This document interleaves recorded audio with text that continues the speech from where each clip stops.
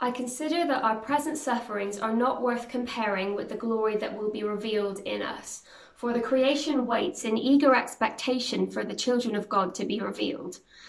For the creation was subjected to frustration not by its own choice, but by the will of the one who subjected it, in hope that the creation itself will be liberated from its bondage to decay and brought into the freedom and glory of the children of God.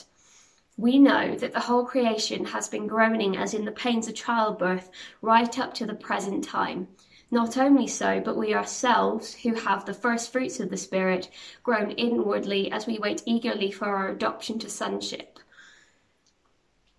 the redemption of our bodies. For in this hope we are saved, but hope that is seen is no hope at all. Who hopes for what they already have? But if we hope for what we do not yet have, we wait for it patiently. In the same way, the Spirit helps us in our weakness. We do not know what we ought to pray for, but the Spirit himself intercedes for us through wordless groans. And he who searches our hearts knows the mind of the Spirit, because the Spirit intercedes for God's people in accordance with the will of God. Psalm 103, 1-18. Praise the Lord, my soul. All my inmost being, praise his holy name. Praise the Lord, my soul, and forget not all his benefits, who forgives all your sins and heals all your diseases, who redeems your life from the pit and crowns you with love and compassion, who satisfies your desires with good things, so that your youth is renewed like the eagles. The Lord works righteousness and justice for all the oppressed. He made known his ways to Moses, his deeds to the people of Israel. The Lord is compassionate and gracious, slow to anger, abounding in love. He will not always accuse, nor will he harbor his anger forever. He does not treat us as our sins deserve, or repay us according to our iniquities. For as high as the heavens are above the earth, so great is his love for those who fear him. As far as the east is from the west, so far has he removed our transgressions from us. As a father has compassion on his children, so the Lord has compassion on those who fear him. For he knows how we are formed, he remembers that we are dust. The life of mortals is like grass, they flourish like a flower on the field. The wind blows over it, and it is gone, and its place remembers it no more. But from everlasting to everlasting, the Lord's love is with those who fear him, and his righteousness with those children's children, with those who keep his covenants and remember to obey his precepts. My friend Andrew Ditty died a few weeks ago of motor neurone disease. His body deteriorated while his mind stayed sharp. He was an astonishing believer, and his faith grew daily over the 7 years from diagnosis till death, or until he was promoted to glory, as he put it, an ardent West Ham fan to the end. The funeral was rich with thanksgiving, and for me, a touch of awe, as Andy's wife Jane explained that never once did Andy complain about his pain. In fact, neither did she. Instead, Andy drew on scripture as a deep well of pure energy to sustain him every day through the toughest of times. His favourite passage of all time was Psalm 103, and it was read by one of his 3 teenage sons at the funeral. It had been his psalm as a child, and like an overarching word over his life, the power of these words came alive again as we remembered him. His catchphrase in recent days was not a hopeless end, but an endless hope. And that's what we're going to delve into today as we think more about our beautiful broken bodies, and especially this week thinking about pain and ouch, that hurts. Paul teaches us how to hardwire through the pain to hope. This psalm teaches us how to throw doubt into the wind at a time of desperation. And we're going to spy into the work of the Spirit, because when we're right at the end of what we can manage, and in fact, before we reach the end, the Spirit steps in.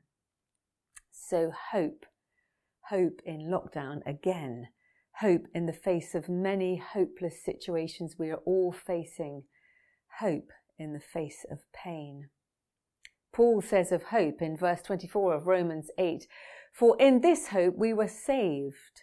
But hope that is seen is no hope at all. Who hopes for what they already have?" We have astonishing building blocks of hope in Psalm 103. We are encouraged to root that hope in love. In verse 17 it says, "But from everlasting to everlasting, the Lord's love is with those who fear him." And we have the Spirit, who we find in Romans 8 helps us in our weakness. We do not know how we ought to pray, but the Spirit himself intercedes for us through wordless groans. So, like a rainbow over all these living passages of Scripture, we have endless hope. It's the rain and the sun together which create the rainbow. Okay, let's start with Paul and Romans. Through his life, Paul was no stranger to prisons. Several of the letters that he wrote to the early churches were written from prison or house arrest, a sort of Roman lockdown. Here, he writes to the church in Rome, a crucial set of believers, and he bolts together two unlikely concepts. He links suffering or pain with glory. So suffering and glory, and he hyphenates these words together like bittersweet. He's talking about a now time and a not yet time. The now time is full of pain and the not yet is full of glory. John Stott is brilliant on this, by the way, and he talks about these two things being literally welded together. Pain now, glory not yet. Well, the pain is clear. It's what we're facing every day, or in Andy's case, a broken body deteriorating daily through motor neurone disease. Suffering is all around us, and in this second lockdown, it's front and centre in our hearts and minds. Then glory, the not yet. Paul is talking about the hope of future glory, when bodies and creation will be restored in the new heaven and the new earth. And that's why we need hope, to bridge from now to then. Verse 23 in the New Living Translation says, "We too wait with eager hope for the day when God will give us our full rights as his adopted children, including the new bodies he has promised us." As believers, we have to fix our eyes on Jesus, the pioneer and perfecter of our faith, and we are urged to do that in the book of Hebrews. The Reverend Dr. Sam Wells spoke on Radio 4 just before this second lockdown in Thought for the Day, and he talked about what it is to be trapped in lockdown again. He talked about Paul being trapped in prison and how Paul mentioned 17 forms of trials. Yet, Paul says nothing can separate us from the love of God. In his lockdown, Paul focuses on the relationship that really matters, the relationship with God.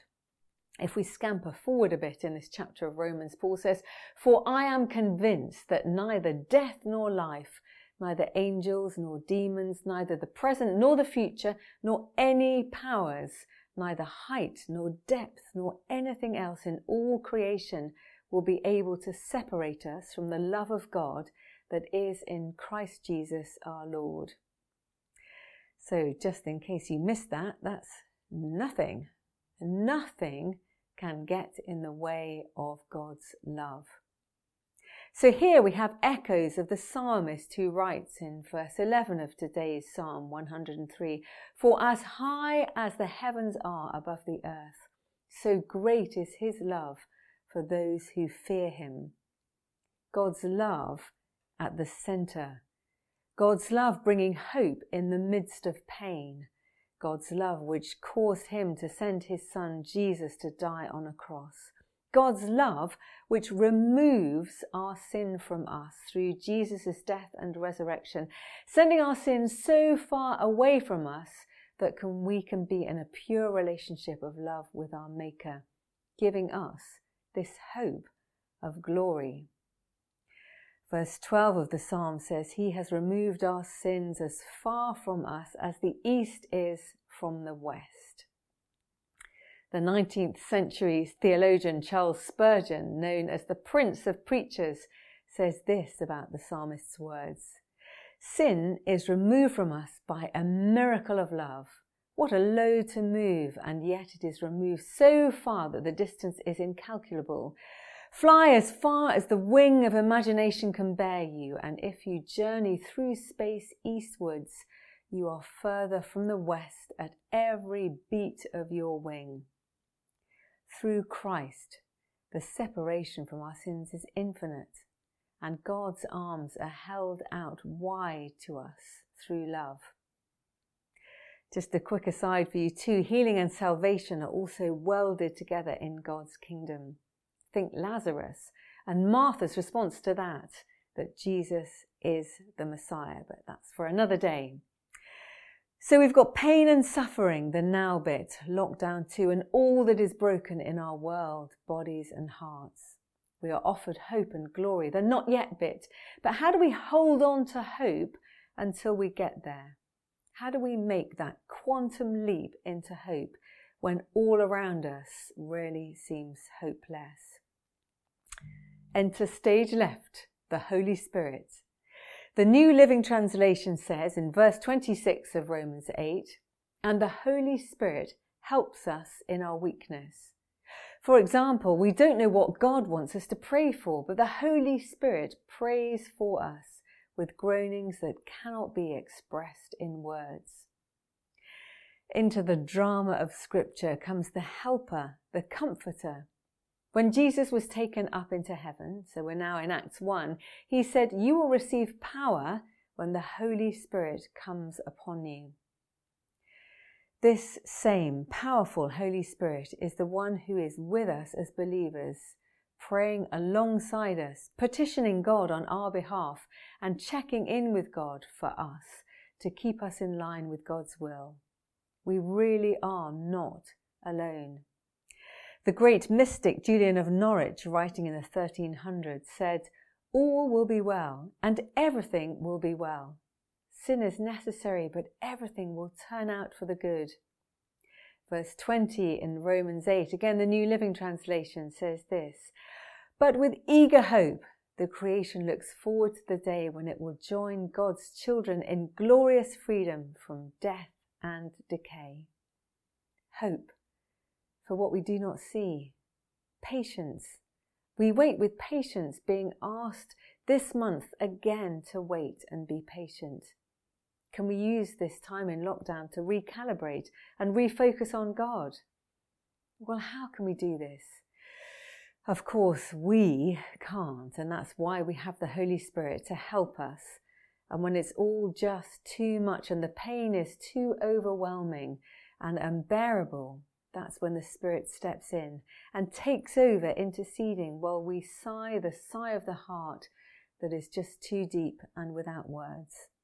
And God hears, God knows the mind of the Spirit. He hears our deepest prayer without us saying a word. Bring that prayer to God, sit in the silence, light a candle and turn to Psalm 103 for this hope. Luther talks about God being outside of time. And right now, again, this November, time has been suspended. Can we use this moment to pause and step outside of time in our own minds and reach for hope? Perhaps it's like being in the Zoom waiting room for a moment. Let's use that moment to focus on patience and love. Not a hopeless end, but an endless hope. At Andy's funeral, on the way from the church to the crematorium, the streets were lined with friends, locals, and in fact anyone from the community who had known him, all wearing a touch of blue and maroon for West Ham, waving balloons of the same colour.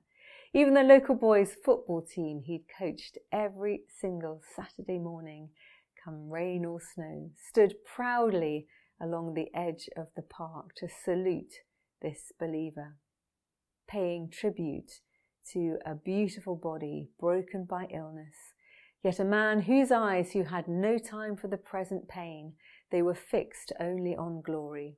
Promoted to glory was his phrase. Not a hopeless end, but an endless hope. From everlasting to everlasting, the Lord's love is with those who fear him, and his righteousness with their children's children. These are the very building blocks of hope, and this heart cry from the psalmist teaches us to throw worry and doubt into the wind and receive God's love, the love which will help us bridge the gap from the suffering and pain of now to the glory of not yet.